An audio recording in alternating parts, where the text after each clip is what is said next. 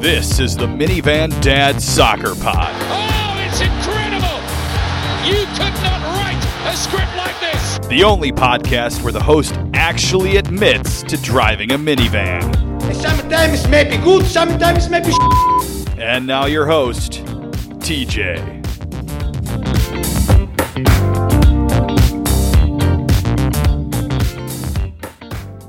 And here we go again. It's the Minivan Dad Soccer Pod. I'm your host, TJ. And tonight I am only joined by the man, the legend, senior editor or managing editor of Hot Time in Old Town, Darth Pat.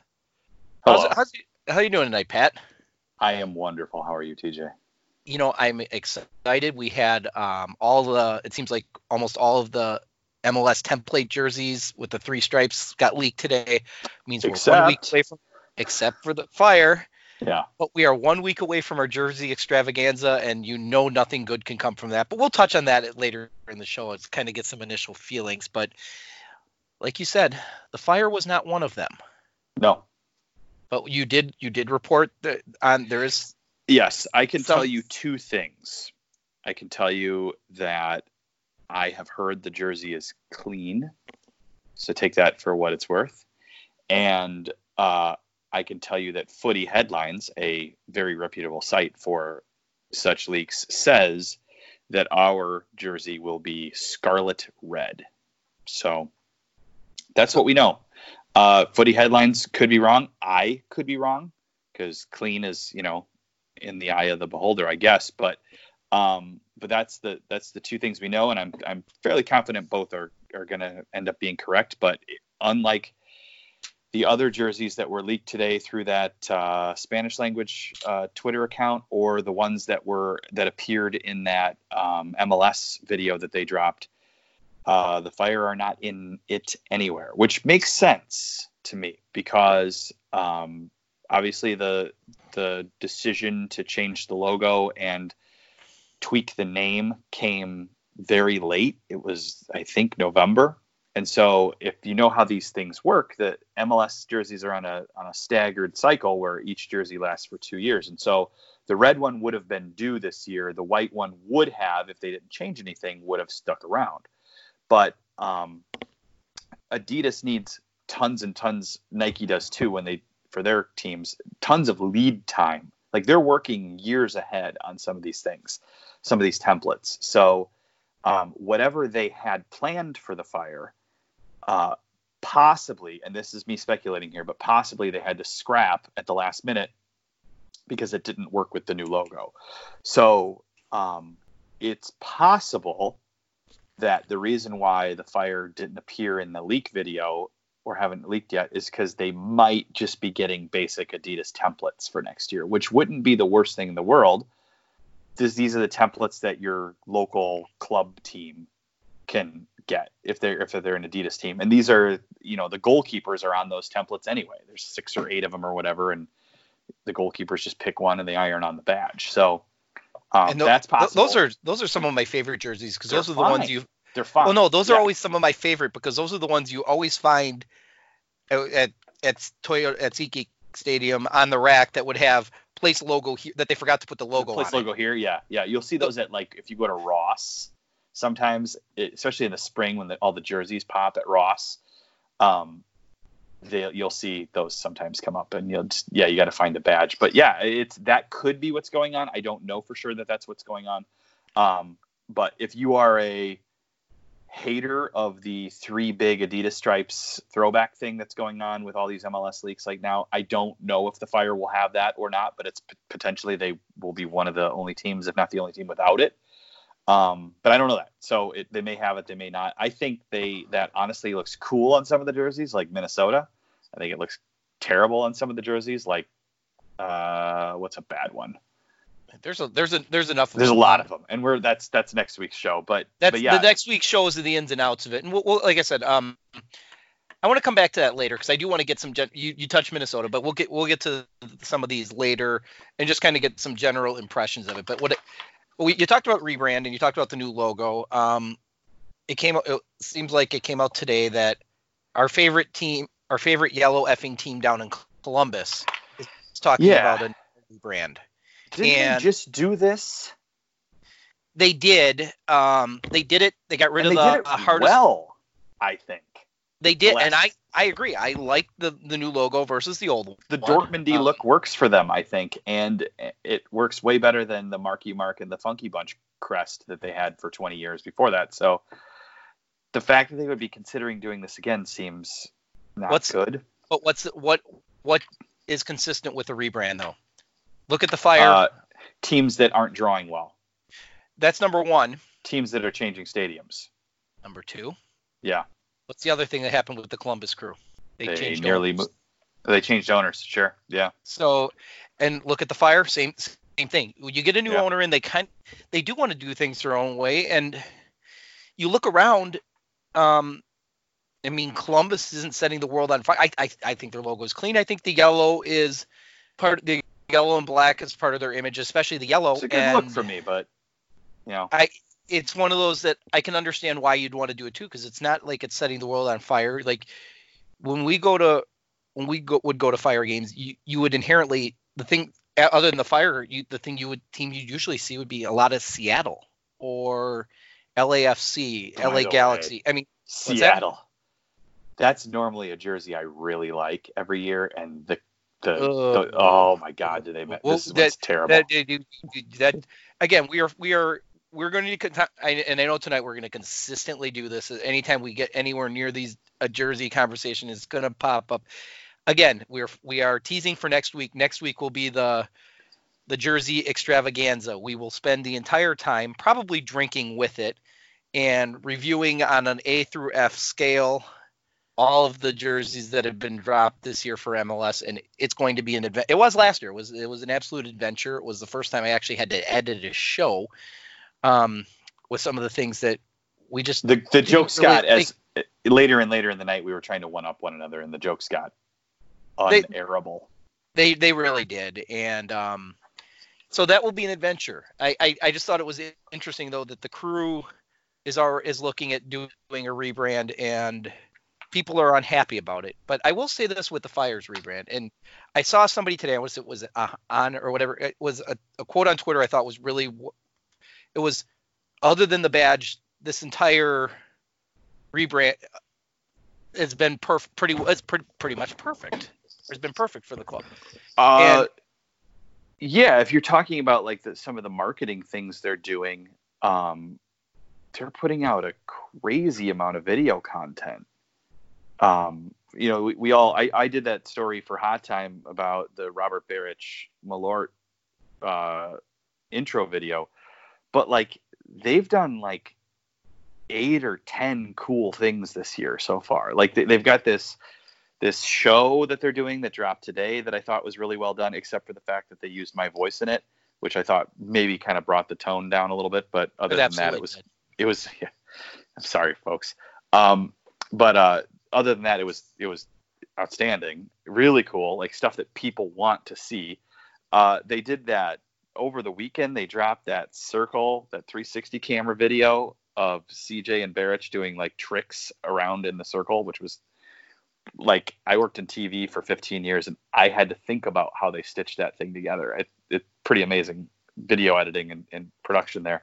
And then, even go back, take that back to with the new logo, as much as there's definitely a social media element that doesn't like it, the release video of the schedule video, their video team has been amazing. They've been doing, and I can tell you that one of the things I learned when I did that Barich story with Kyle Sheldon, Fire's marketing VP, is that they've hired like 10 new people on the video team. Like they've really beefed up the staff. So it's no surprise that you're seeing all this cool stuff put out on the social media channels pretty consistently every day, because they've got tons of really talented people to do it. So it's, when you hire like creative, hungry, motivated people who want to do cool stuff, magic happens, because everybody in that office now is pushing each other to come up with the best content. So, and they're all trying to, it's sort of like a team in that regard. They're all trying to one up each other and make even cooler stuff than the last person. So that's why, I mean, they're doing really, really good stuff. And that, I was going to say, it even included when they announced the signing of Miguel Angel Navarro, the Venezuelan defender. The social media announcement was a still clip of him juggling a soccer ball in front of like this kind of, it's the crown from the crest. It's the yellow and red crown flame thing. And then there's like some side designs, but it's an animation that they made. And it's taken me a while for the logo. I don't hate it anymore. I still don't know if I like it, but it's the parts of it have grown on me. This was definitely the coolest it's looked, was in the Miguel Angel Navarro clip. You can see that on their Twitter, or if you want to go to Hot Time and click on the Miguel Angel Navarro story, I've got it there for you. So you could see it there. But I mean, just well done left and right from these guys. And I know that a lot of people hate the logo, and it was a big shock when that thing came out for sure. But if you're going to say that they did a bad job with that, they've done a good job with about everything else, like a really good job, I think. So they still get on every single social media post, when are you going to change the logo? So, but you know what? Maybe that doesn't end. Maybe that just continues forever, but I expect it will die out at some point. Like you've always pointed out, TJ, the Patriots logo is a great example of one that people learn to live with because the team won an awful lot with it. So, and I don't think you're there anymore, are you? No, I'm still here. Where'd you go? I think I hit the mute button on accident, which is always okay. You may which is probably great. Which is probably great content. It's better for the show when I don't. It's better for the show when I don't talk. But you know, maybe there's an edit point for you though, right there. It's that you have an owner that knows Chicago, that's from Chicago, that gives a shit about Chicago.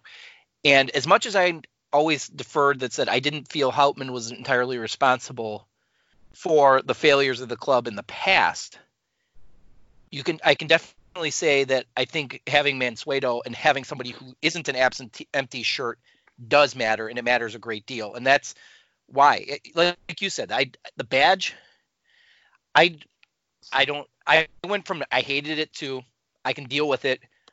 I'm starting to like it because, I think the video content is a lot of it. Like you were pointing out before, they're using it in everything. They're using it in such a positive manner. And if they start winning with it, you better believe it'll be worth it, because the colors are good. The design is kind of crap, but I've said that from the beginning. With the colors, it looked good. Especially I'm a fan of navy. That's one of my favorite colors to begin with. So I'm partial towards that. However, the way that they seem to use it's just been a good thing all the way around. And I think that will resonate. And it's because they're continuing to make a positive impact, to keep pushing positive things with it, not just basics. They're going above and beyond. I think it will grow. And you can see it starting to grow. Like you said, there's always somebody complaining. First thing is complaining about the logo. Even the logo haters you're starting to see the pushback. Yeah. You're starting to see pushback from the other side. I'm done. It's like, got it. It's the same answer as you. It's starting to grow on me a little bit. I think when you go back to Mansueto's interview with Sanlo, that was kind of what he said. He's like, give it some time and see what happens. And that's an example of why he's a better owner than Hauptmann, because Hauptmann always, and I didn't cover the team back then, but he always struck me as very sensitive. Yes. He wasn't cheap in some regards, because he did things like he built the fire pitch. He had the third highest payroll in the league last year. Correct. But he was cheap on staff, as I understand it. That's why it's you're seeing, like I just mentioned with the media staff, like there's more people, so they can do more cool things because there's more people employed there. So, he wasn't very. I mean, we're not talking about Stan Kroenke levels here, but he didn't really talk to the media. And I think Mansueto understands this. When you don't talk, to the media, or when you don't talk to people, this is a people thing. People will project what they think you think on you, and you need to be prepared for that if you're not going to speak up for yourself. So, like, people will fill that void, and it's kind of human nature to fill that void with, like, the worst possible things, especially if it's a team that's not doing well on the field. So, you know, when Hoffman doesn't say anything, people and the team continues to be crap. Yeah, everyone's gonna. People are gonna project the worst possible things, and I think, like, Joe strikes me as, I've not met him yet, but he strikes me as a very normal guy, considering the fact that he's a billionaire. And that is what people who have talked to him and who have dealt with him at the team have told me. Like, he's a very normal dude. He's a normal guy owner. You know, he cares. He's there. He wants the team to do well. Well, again, that can't hurt. That cannot hurt. You know. So I'll go back to where the beginning, when this all, and you can go back and listen to some of the old pods that we did when he first came in, and they bought their way out of Bridgeview. I will be the first to admit I was incredibly critical of it, because I'm like, okay, what's the next step then? What are you doing? You're going to go to Soldier Field, and I was on the record of saying I thought it was a terrible idea, because how empty it will look if they're bad. But he's got me believing that this is the right move. It was a quote of something around the paraphrasing is, there's 9 million people in the city. We should be able to put 30,000 in the stadium every game if we do what we're supposed to do. And that said a lot. It's like, okay, he's going big. And every move he has made since then has been big. And I get it. People are they're gonna bring it, and I kind of using this as a segue, is the Pizarro Pizarro action, in action, whatever. But it's not necessarily he's not spending on the team now. It's more he's letting the soccer people decide what they want. I don't think he's blocking payroll in that sense by any stretch of the imagination. I think it's more let the soccer people build the soccer team the way they want to do it within a reasonable thing. I mean, they could go get Pizarro tomorrow, overpay for him, and be done with it. But that's not a sound business sense, and I don't think you get to be a billionaire with spending bad money. And not that I think Pizarro is necessarily dead. I don't know. You know more about that. I'm going to kind of leave that. So what I can tell you is that there was, I think, pretty solidly reported by other people, not me, that there was, like, some sort of initial interest or contact. I think the guy who runs the Men in Red 97 Twitter reported that, and he usually is fairly accurate with his stuff. So since then, that was a while ago. Since then, there's a bunch of stuff out there claiming that they were partnering up with Adidas and this and that. I don't know that any of that's, I don't know that it's not true, but I don't know that it is true. I know nothing about any of that to know whether it's true. But I will tell you this. I know a couple things. I know that a source from the league has told me that the Fire are focused on other players. So that tells me that it may not be 100% dead, but if there was initial interest, the price may have been way out of whack. I have heard that the Fire are not really utilizing a number 10 in their training sessions. They're kind of playing with two number 8s. Pizarro is a number 10. That's not to say he couldn't move wide as a forward or whatever, but it maybe doesn't fit what Rafa Wiki's trying to do. And I mean, from a marketing standpoint, he would help. He's a Mexican national teamer, and he's 25, and he's young and exciting, but I don't think that it's something that's going to happen. No, and I tend to think, and I believe you put it in your, I don't know if it was in your article or you put it up on Twitter, was he seems more destined for Europe. And yeah, I put that in the article, and that's me projecting that on him. But doesn't that make sense? I mean, he's at the Mexican Champions. He's 25 years old. He's on the Mexican national team. The next play is Europe. Why would, I know why he'd come here, because he'd be a star and he'd make a lot of money. But I would go to Mexico. I would go to Europe if I were him at this point. But sure, it absolutely would. It's an interesting whole dynamic, and then like I said, I'm impressed with everything. And now this is something we didn't talk about pre-show. We haven't talked about even via text message, but this kind of crossed my mind is, so what's the next step to rebuilding this? I keep coming back to this thought, and I think I've said it on the show, and I know but is because the question, I believe we were conversing back and forth about what to do with the 16-year-old goalkeeper because he can't play academy anymore because he's a professional. But you're not going to keep him on the roster either because he's not ready. So what do you do with him? And because Lansing was one of the affiliates last year, the other was Indy 11, but Lansing's gone.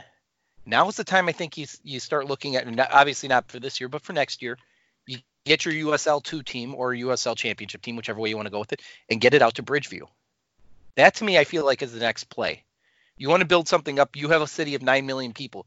You have some phenomenal soccer clubs in this area. Your family is part of one of them, one of the super clubs in the area. I know it's more for the women's side, but even still, there is enough great soccer players in this area that I think a USL 1 team or a USL championship team and get it out in Bridgeview is the next thing to do. I mean, I would love to see that. It's if Bridgeview probably needs another tenant besides the Red Stars. And if they did it right, where, they didn't kill you over parking or ticket costs, how great would it be to be able to pop out there, see some of the future stars of the Fire, some of the big names in the area who are trying to make it, to the next level, and then go to Soldier Field and see our, first place back-to-back MLS Cup champion Chicago Fire. I think that's possible, right? We can do that. I think we can do that. But yeah, I think it would be a blast to see that happen. And the team I look at that I think is a really, really good example of how to do that is, I think FC Dallas has done a great job with it. Although I think the one thing that's ironic with FC Dallas is they kind of have it backwards, that the North Texas team, which is the USL 1 team, is playing at Globe Life Stadium or whatever, which was the Rangers' old stadium. And then the main club is still stuck out in Frisco. Yeah, right. I think ideally you'd want that backwards. But yeah, I think I think I have said this before. What I think the Fire should do is take that complex, because you don't need all the parking space. You make that your team headquarters. You look at the Bears are Hallis Hall. I mean, they kind of are something like that. A lot of the staff has moved downtown to a new office, but the technical people are still out in Bridgeview, and I do know that they closed the store. They did. There, okay. And they're turning that into some kind of I can't remember what I was told, if it was a weight room or something like that, but there's sure. They're expanding the facilities out there, and they could continue to do that and make that a pretty nice place for both of the soccer teams that play there to play. And I still think it would be a good idea for US Open Cups games, at least in the opening rounds for when MLS gets involved in it, to be if not in Bridgeview, then in Naperville, or move them around like they used to. I still think that's a fantastic idea. I know, the Sounders don't play at CenturyLink for their US Open Cup games, at least early on. They go out to was Starwood or whatever that was. They don't place where they practice. So it's something that would Starfire. That was it. Yeah, Sorry. That's it. Yeah. It's something that would be a fantastic idea, I think, for the Fire to be able to spread some love around the area. I don't know if one of the baseball fields that's right there along 294 in Rosemont would be a good option. I don't know if you could throw a soccer field on there. I'd have to find out, but maybe that'd be cool. The college in downtown Naperville might be cool, where the Fire played in 2000. North Central, yep. Yeah, 3. North Central College, yeah, something like that. So, it would be, or where the Red Stars used to play in Lisle. Is that Benedictine? That's Benedictine. Yeah. There are places you could Evanston. Go up to Evanston. Yeah, Ryan Field and Evanston. Move it around a little bit, or I think they've played in like Peoria and stuff like that. They did play in Peoria. Correct. I think it would be a fantastic idea to do that for cup games. And that was one of the great things I thought about when the Bridgeview buyout happened. Was Bridgeview? They were handcuffed to Bridgeview. Yeah, I believe I had heard that if there was a gameplay, they had to pay Bridgeview essentially to use the field, whether they used it or not for those games. If it was scheduled and they chose to play it, say at Wheaton College or something like that, they still had to pay Bridgeview what they would for a normal game fee. I believe they had to pay Bridgeview for the MLS All-Star game. Correct. That would fit in with that concept. Yes. If it was or they had to get special dispensation from the village too. Right, because the contract, I believe the wording of the contract said that any MLS game. So there was some people had the idea that to get out of that thing, you could move the team to Austin and then a year later start a new Chicago Fire. That would be an expansion Chicago Fire, and that would not have broken that lease because it was an MLS deal. So the fact that Mansueto got us out of that thing, whether you think Soldier Field's a good idea or not, being free of that anchor that was around the team's neck is a good thing. And I tweeted about it over the weekend. Is the Tranmere Rovers Manchester United game was pretty much played on a cow pasture, and that's my concern. That's been my concern the whole time. Is Soldier Field does not hold up worth a crap, especially when you get to the fall. And I have my concerns about being a cow pasture, and I feel like at some point it's going to have to go the way of Seattle and New England and go to the fake grass if it's going to maintain any sort of credibility. But I know it's been reported that they get to replace the field a couple of times or X number of times a year. Like they've built in that fact that they can replace the field to make it playable. But that is probably my biggest concern now is the playing surface. It's not the crowd or anything else, because I feel like just even, when you and I talk about Hot Time in Old Town and the fact of the number, just the popularity, it's starting to see, there is definitely a buzz around the club, and they haven't even made any huge splash signings that I can't recall seeing in a while.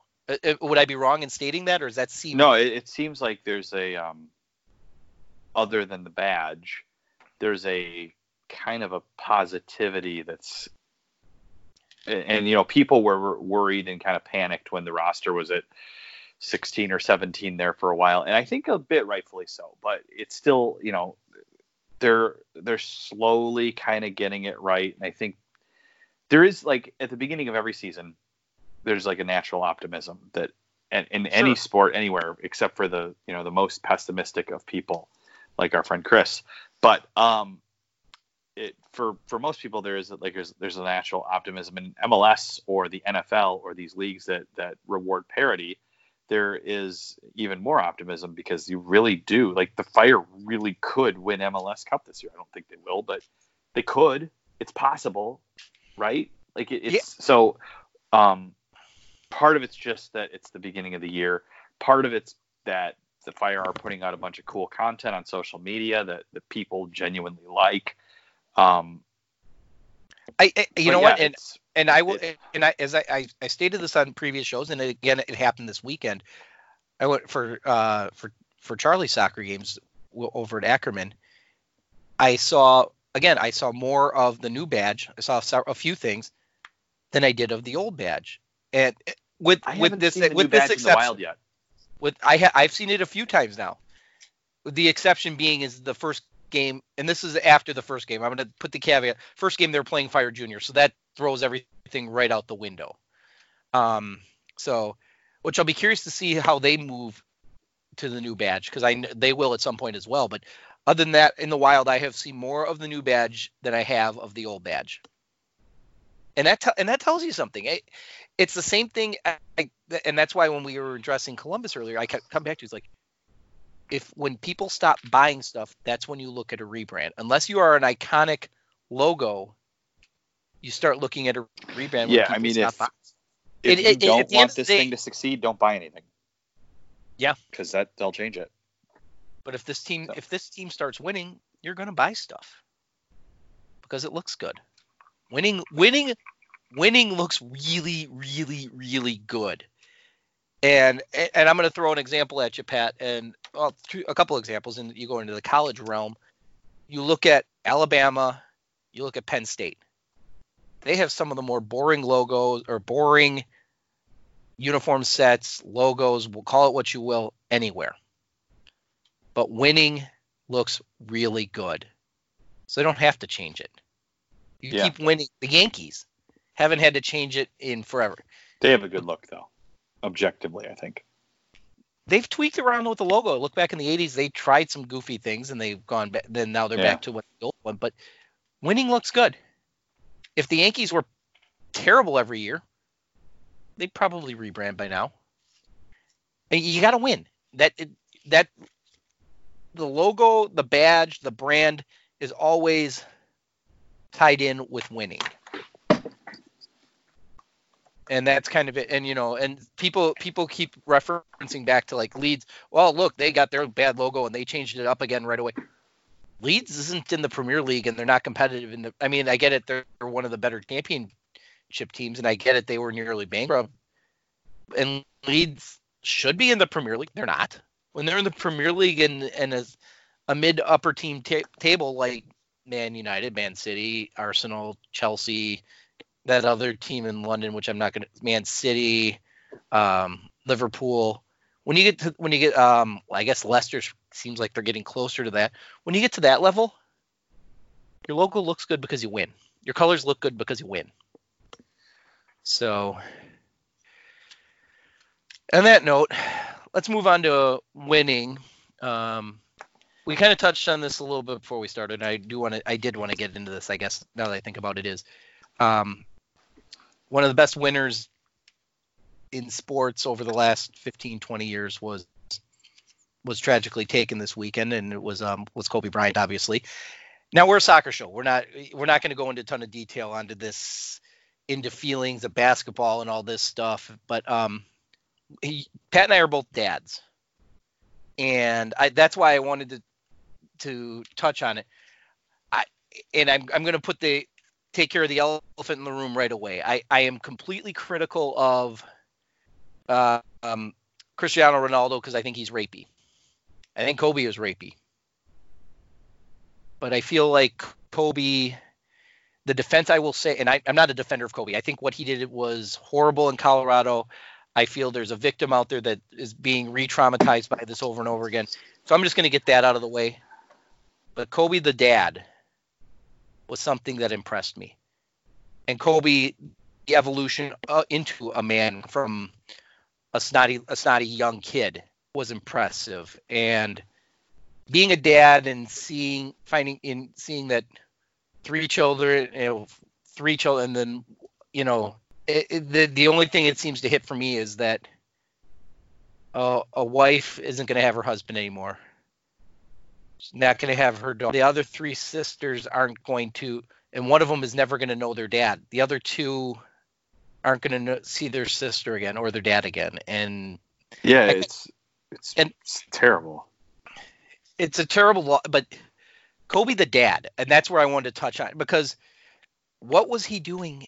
He was a basketball coach, and you and I are soccer coaches. So to me, he was going to a game. Maybe was it a game or was it practice? It was a game. Yeah, it was something that, I don't fly in a helicopter, but something I do pretty much every weekend is what he was doing. I feel like you driving on the Stevenson or exactly. Yeah, might be scarier. Not for you as a driver. I've driven with you all the time. Just other people around you make it scary. It's just something so common, but to see the coach in there, how much did that hit you a little bit from that perspective as you've evolved into a coach, into a dad, and things like that? Yeah, initially it was just that I've talked about it in the show. Like, there's people that are so incredibly famous, you feel like you know them a little bit, and he, I think, would be in that category. And the fact that he's, I hadn't even considered that he would die. Like, I talked to my wife about this. Like, there are more famous people than him that have died recently. Like, I gave the example of the first president, Bush, died, right? Like, he's more famous objectively in the world than Kobe Bryant probably. But he was old. We all kind of knew. Like, you didn't expect, like, Kobe seemed invincible and to some degree. And so the initial feeling I had was shock, just that can't be true. That's crazy. What? This seriously can't be true. And I had, having worked in television newsrooms, I had some serious issues with some of the stuff that went on with the reporting of everything that happened, and I know exactly how that stuff happened. By the way, that's a separate story. But and then it kind of like, then you thought about it as we learned the actual facts correctly of what happened. You know, you thought about, geez, he was doing what I would do, or he was, you know, now you think about, you relate it to your own family and what it would be like if two of the members suddenly died. I can't even comprehend it. It's so terrible. So, yeah, it's as hard as it is to relate to a guy who was, you know, one of the best basketball players of all time and is so wealthy he could fly around in a helicopter. You can, because being a parent is the same in most ways. Being a coach for your kids is the same. So I want to. And then, did you see there was an interview that's, you can find it on Twitter. It's not hard. You can find it. When you talk about why he took a helicopter everywhere.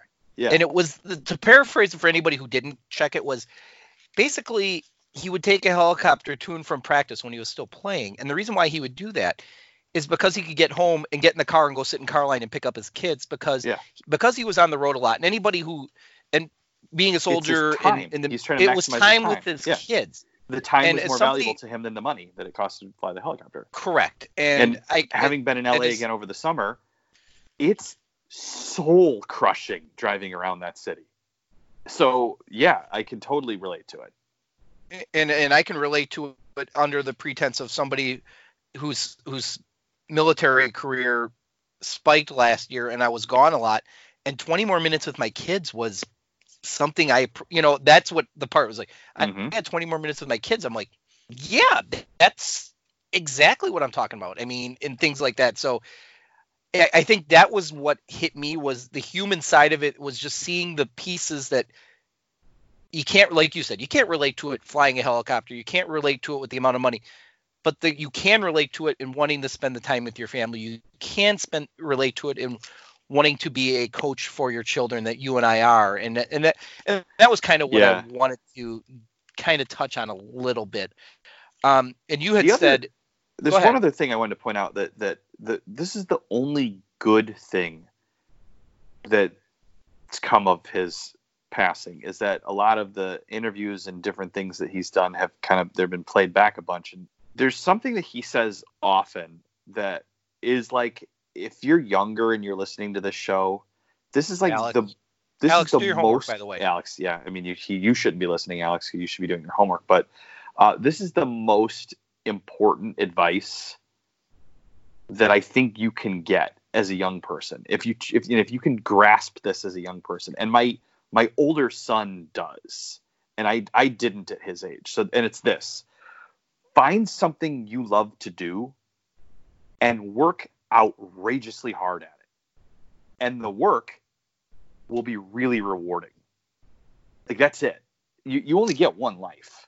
Go for the thing you want and go as hard as you can. And that's his message to a lot of people. And I've seen that, and basically paraphrasing that in a number of interviews that have come out that have been played back since his death. And that's like that's like treat other people the way you want to be treated. That's like one of the most important things that if you can grasp as a human being. So yeah,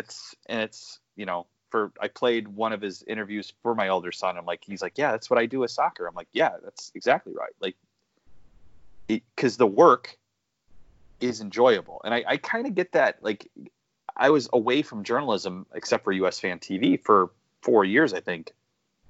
And being back in the game with Hot Time, I've never covered soccer before, but it's the same concepts and principles that I worked for a long time, interviews and sources and writing. And it's really enjoyable work to me. And sometimes I put far too much into it than what I thought I was going to be doing when I signed up for it, but I don't mind because it's fun. So it's enjoyable. It's I'm having a blast with it. So that is a great piece of advice from Kobe Bryant. Yeah, and I guess kind of to wrap it up is, as I started with, he had some character flaws. To put it mildly, like I said, he was rapey. To see him kind of grow past it. Yeah. As somebody, people can be more than one thing, and people can evolve. Those are two very important points. And that was kind of the key is, if you're a victim, and there are people who are being victimized over and over again because of this, because they speak out saying, how, the Kobe defenders will come out and attack, which that's a whole show for another time about the attacking on social media. To me is brutal. People grieve, people need to work on that in different ways. But my point of this is, as somebody who has had trauma in their life, I can tell you outright, to me, I think if you see that person grow, evolve, and understand, it doesn't take the trauma away, but it does help. To me, that would help. That in years of therapy. It doesn't reduce the severity of what happened, and I don't know what happened specifically in that hotel room. I know what she alleged and what he said. Mm-hmm. It feels like he did something wrong there very strongly to me, but yes. I don't know. But there's it's not as clear cut as Ronaldo. No, it's not as clear exactly. cut as Ronaldo. It's super complicated because there's certain things that you can do in this world that you should not be forgiven for. You should not get a second chance. And that's a really severe thing. But at the same time, people screw up, especially when they're younger. And if you see they've made an honest effort to improve themselves, you have to kind of respect that too. And I'm very torn with it, but mm-hmm. I like the man that he became. That's for sure. I like the dad he became. Yeah. And that's becoming a parent is humbling and Alex, there is something about being a dad that changes, and I'm sure being a mom, I know we've talked to our wives or spouses about it, changes the world. And my cousin's husband Roger, when we had our son, he texted me that morning and said, or was he maybe posted on Facebook, was "Welcome to the greatest club on earth." And to me, that wasn't that I use that to new parents all the time, and it is the greatest. To me, it is the greatest club on earth. And so, and I want to finish on that and go back to something you said in the beginning, early on in this. You said like George W. Bush when he passed, or George H.W. Bush. George W. Bush is still alive. George W. Bush. W is still with us, as far as I know. He's still with us. But when George H.W. passed, it was kind of expected, and you got to go back and to find somebody that famous, and it was unexpected. And for me, Anthony Bourdain was because he's not nearly as famous. But for me personally, that's the only celebrity death I've ever encountered where I actually felt like I lost a friend. He's a huge hero to me. But obviously, Kobe is more famous than Bourdain. But I mean, who would it be? Michael Jackson? No, because Michael Jackson, because we all kind of knew that something bad could happen, right? Yeah. Always felt something was not right with it. Same with Whitney Houston. That was another one I thought. Oh, yeah. John Lennon? But with the years, what's that? Would it be John Lennon? Like the last? That was the name I came up with. I was a few days old at that point. So I was 3 or 4, but I don't remember. The one my wife came up with was Princess Di.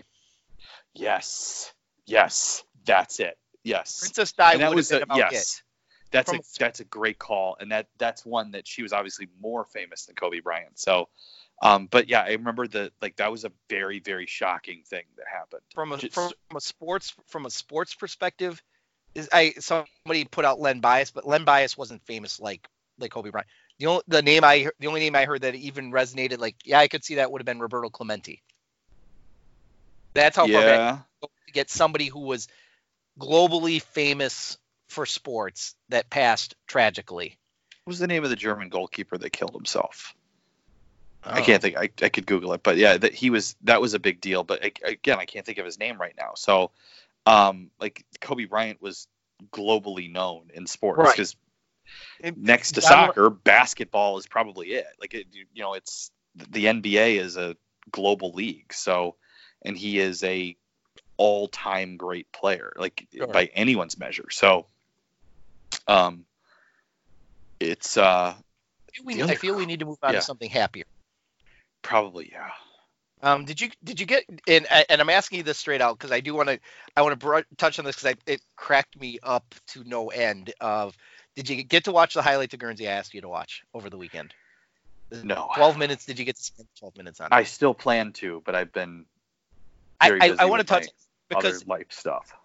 Okay, so and we've talked about this before. I gave Pat a 3-month subscription to Guernsey to check it out, and yeah, Guernsey is not only an island between Britain England and France. Yeah, it is a 28th division team, something like that. But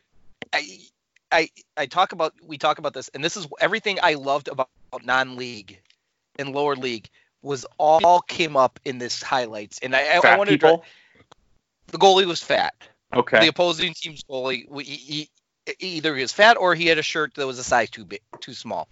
One or the other, take your pick. He takes a red card in the 20th or 25th minute, early in the first half, on a foul outside the penalty area. So he takes a red card. Excellent. And do they bring in the backup goalie? No, they put a field player in. And the field player stayed in Mike McGee style the rest of the game. This gets better. This is all in the same game, mind you. He makes a save with just sticking his foot out, like trying to trap the ball, where every other goalie would have gotten down and he just stuck his foot out. It's like such bad goalkeeping technique, but for a field player, it worked, and he saved the goal. You had a penalty kick against Guernsey in the second half, and it got skied about 50 miles over the goal. Guernsey won the game 1-0 on the which that in itself to me, and again, this is something as a Guernsey fan I respect that you, for the last several years as this team has struggled, been close to relegation a couple times, been on the bottom part of the league. Points at home were almost a given. Points on the road never happened. Like they went a year, I believe, without getting. I'm not sure if it was any points, but didn't get a win for sure. And I think this year they have more points on the road traveling than they do at home. So come on, you Green Lions. But I mean, just all in one game. The penalty kick that was just launched, the goalie that was overweight taking the red card, the field player in the goal. I'm like, this is peak non-league soccer, and we get to. And to me, that's everything I love with the game, though, is that you still had almost 1,000 people out there watching and enjoying it, and that are into this. That it caught my attention there, and the fans that are with Guernsey and around incorporate everybody into that family, and to me that's cool. But speaking of crowds that 1,000 people crowds, U.S. women played last night, and we had Mexico and Jamaica tonight in the CONCACAF Olympic qualifiers. I think the announced attendance was somewhere around 4,200 for the U.S. women. That's a bit depressing. It is, and it's also depressing that they worked out the TV deal 36 hours ahead of time, but they got it done. And that was I was going to say something about that too. And you're seeing a lot of the Bundesliga highlight video that Fox Soccer or Fox Sports likes to use when they run out of things to put on. They don't have commercials to sell, and they only had, like you said, 36 hours to do it. So not a ton of commercials, but these games are on Fox Sports 2, I believe, which even some of the people I know that I trust around women's soccer were surprised. They thought it'd just be buried on Fox Soccer Channel, but they're using Fox. There is no Fox Soccer Channel anymore. It's still there. I have it. Oh, I don't have that anymore. I just have FS1 and FS2. I just got FS2. Comcast has it. Nope. On AT&T U-verse, it's 1653. Oh, so, okay. Yeah, see? I didn't know it still existed.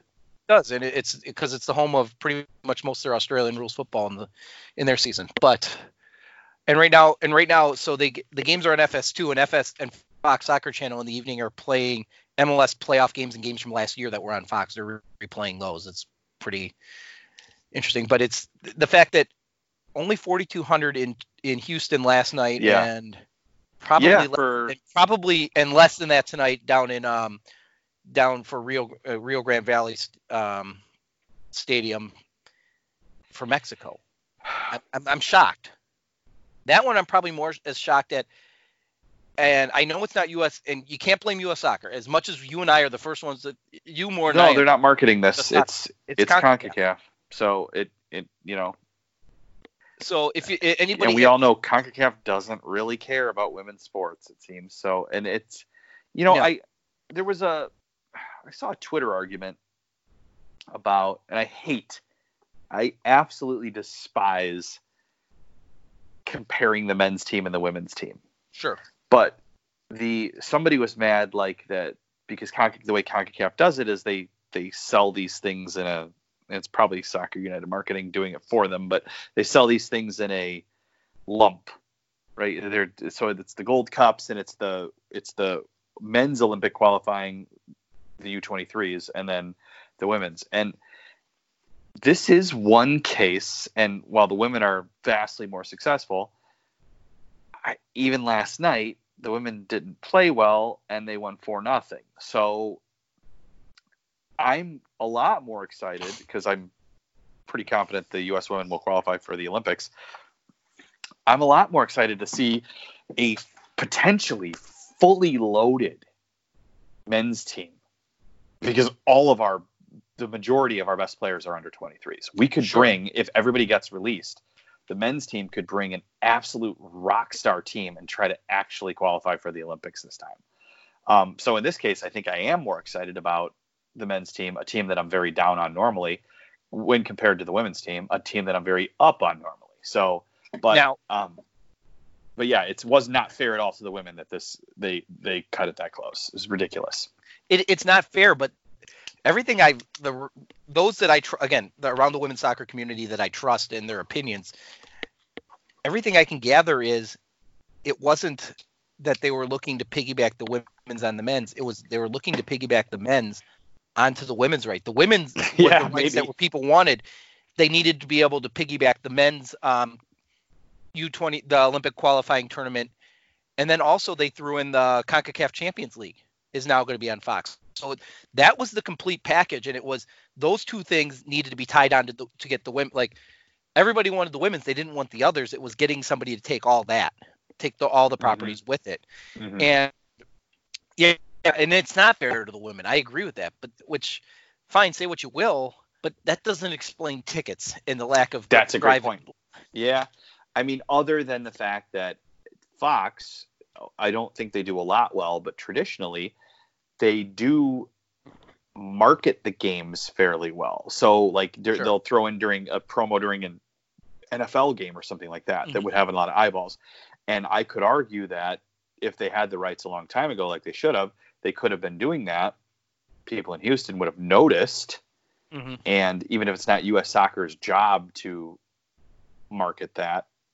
No, this is a CONCACAF tournament. I know, I understand the difference, but even if it's not U.S. Soccer's job to do it, maybe they could have helped.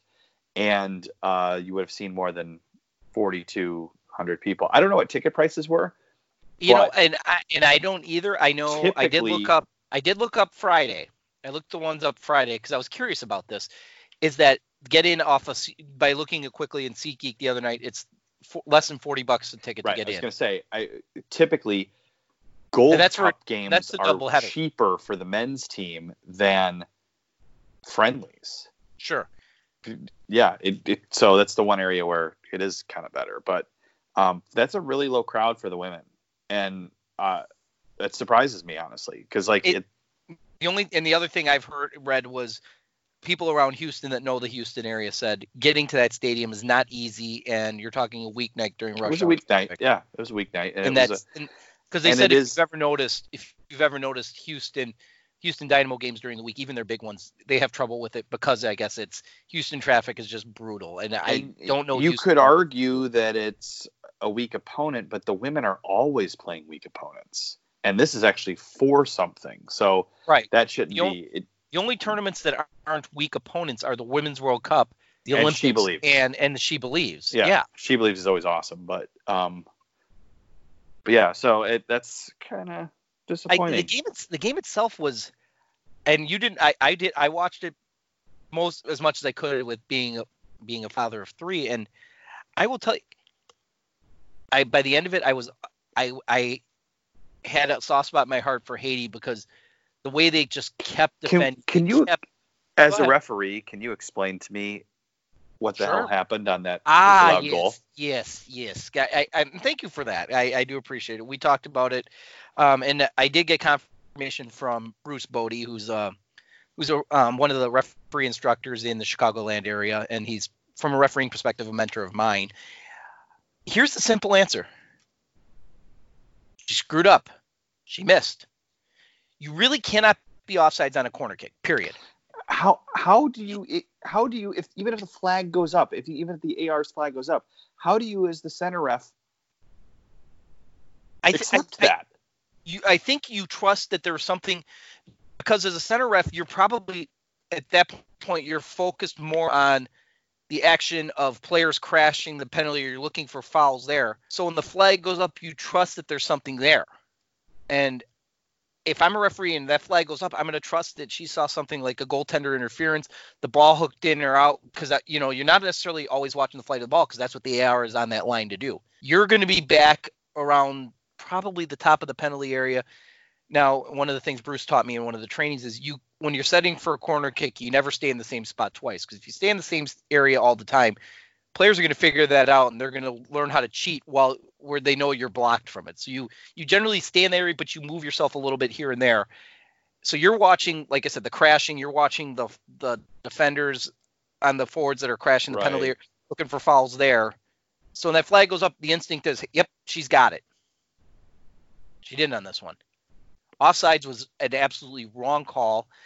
They got CONCACAF. Impossible. To see Haiti get CONCACAF, it is impossible because you can't be behind the ball. They did, yeah. You can't be ahead of the ball. It's just not something that could have happened. It is incredibly CONCACAF-y. Incredibly CONCACAF. The flag to go up like that. If I would have blown the whistle and trust, and not because, like I said, if you're not looking at the flight of the ball, maybe the ball came in and out, except that it was actually curving the other way. But you're just going to be like, okay, she's got something. Crap. She's got nothing. All right, how do I sell this now? She got it wrong. There's no other way to explain it. She got it wrong. It should have been a goal. Now, that would have made it 1-1 at the time. Here's my question for you, though. Would it have awoken the sleeping giant? It's now 1-1. I get it. No. A close would have been the same. You think would have done the same thing. But a 1-1 game, does it get it moving a little faster? Instead of playing from ahead.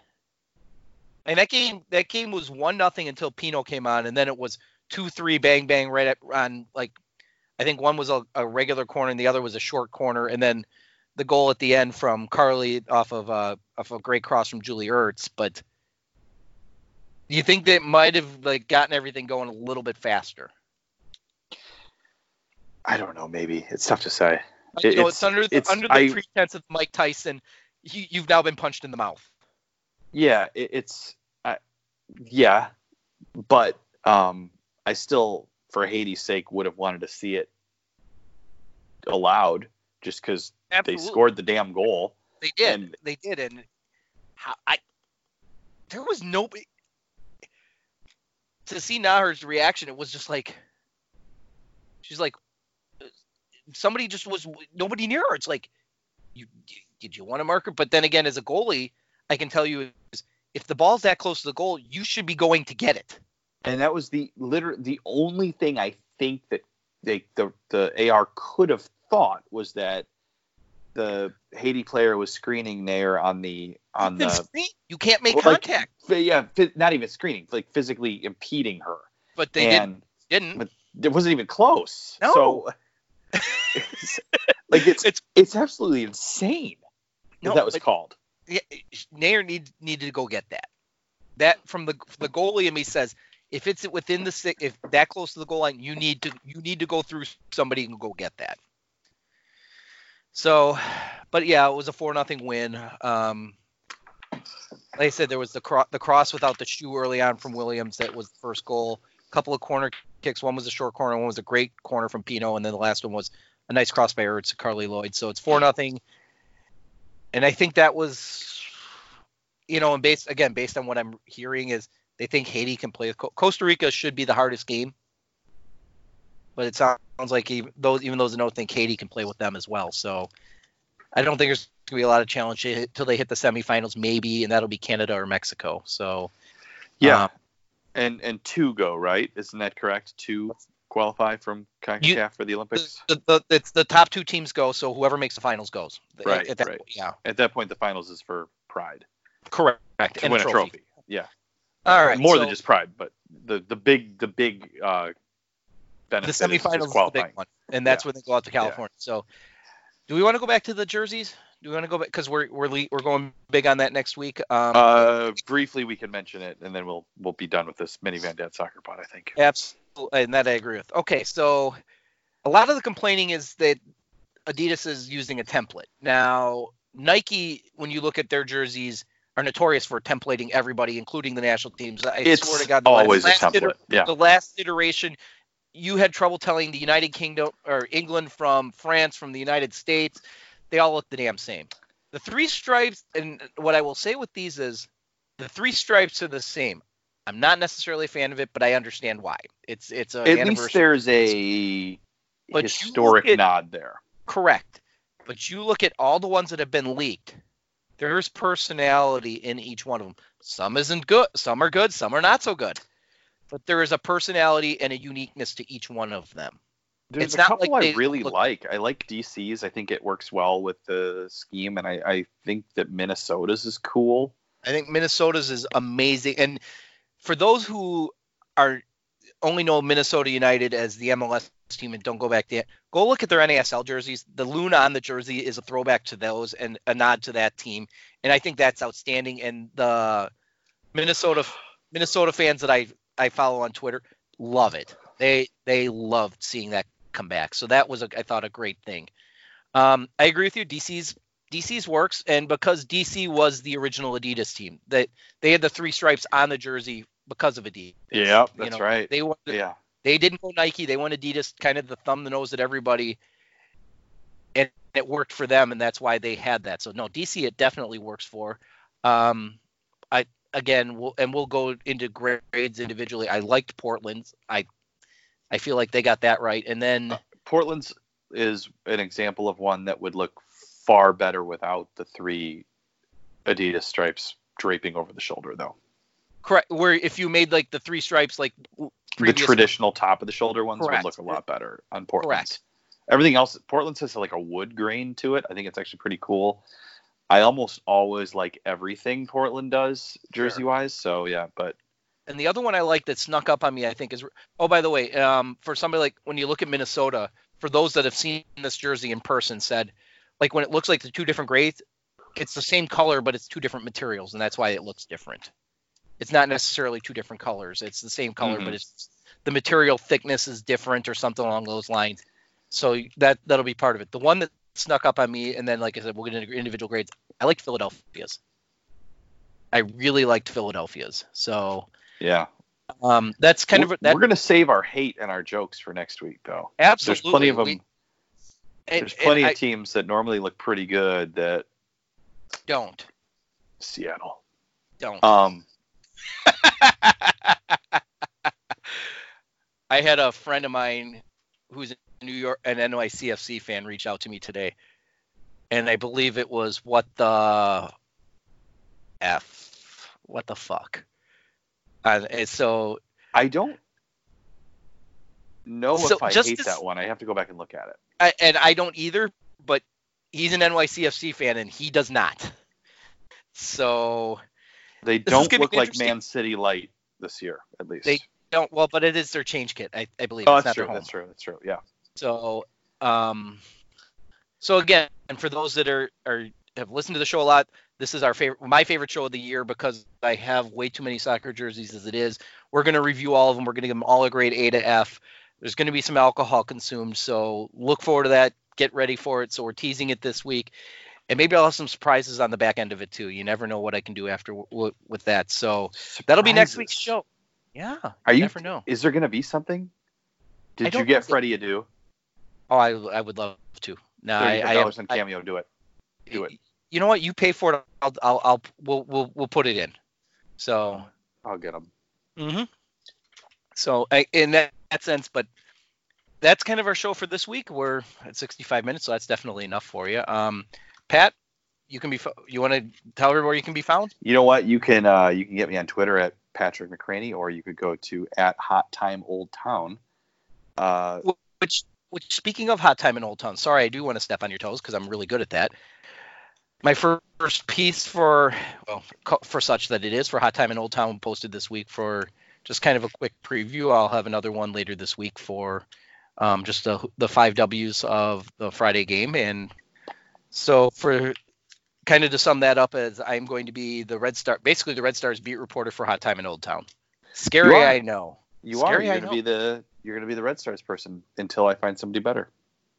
God, and I hope you do. Because simple fact is I'm not a journalist. I don't have a background of that. But I can tell you the Red Stars deserve as much coverage as they can get. So I want to hold down the fort until you can find somebody good. So we're going to leave it on that. And for me, I can be found at Minivan Dad Pod or at TJ Zaremba. This is Minivan Dad Pod. We're on Google Play. We are on SoundCloud. We are on Spotify, iTunes. Find it, pass out, give us 5-star ratings.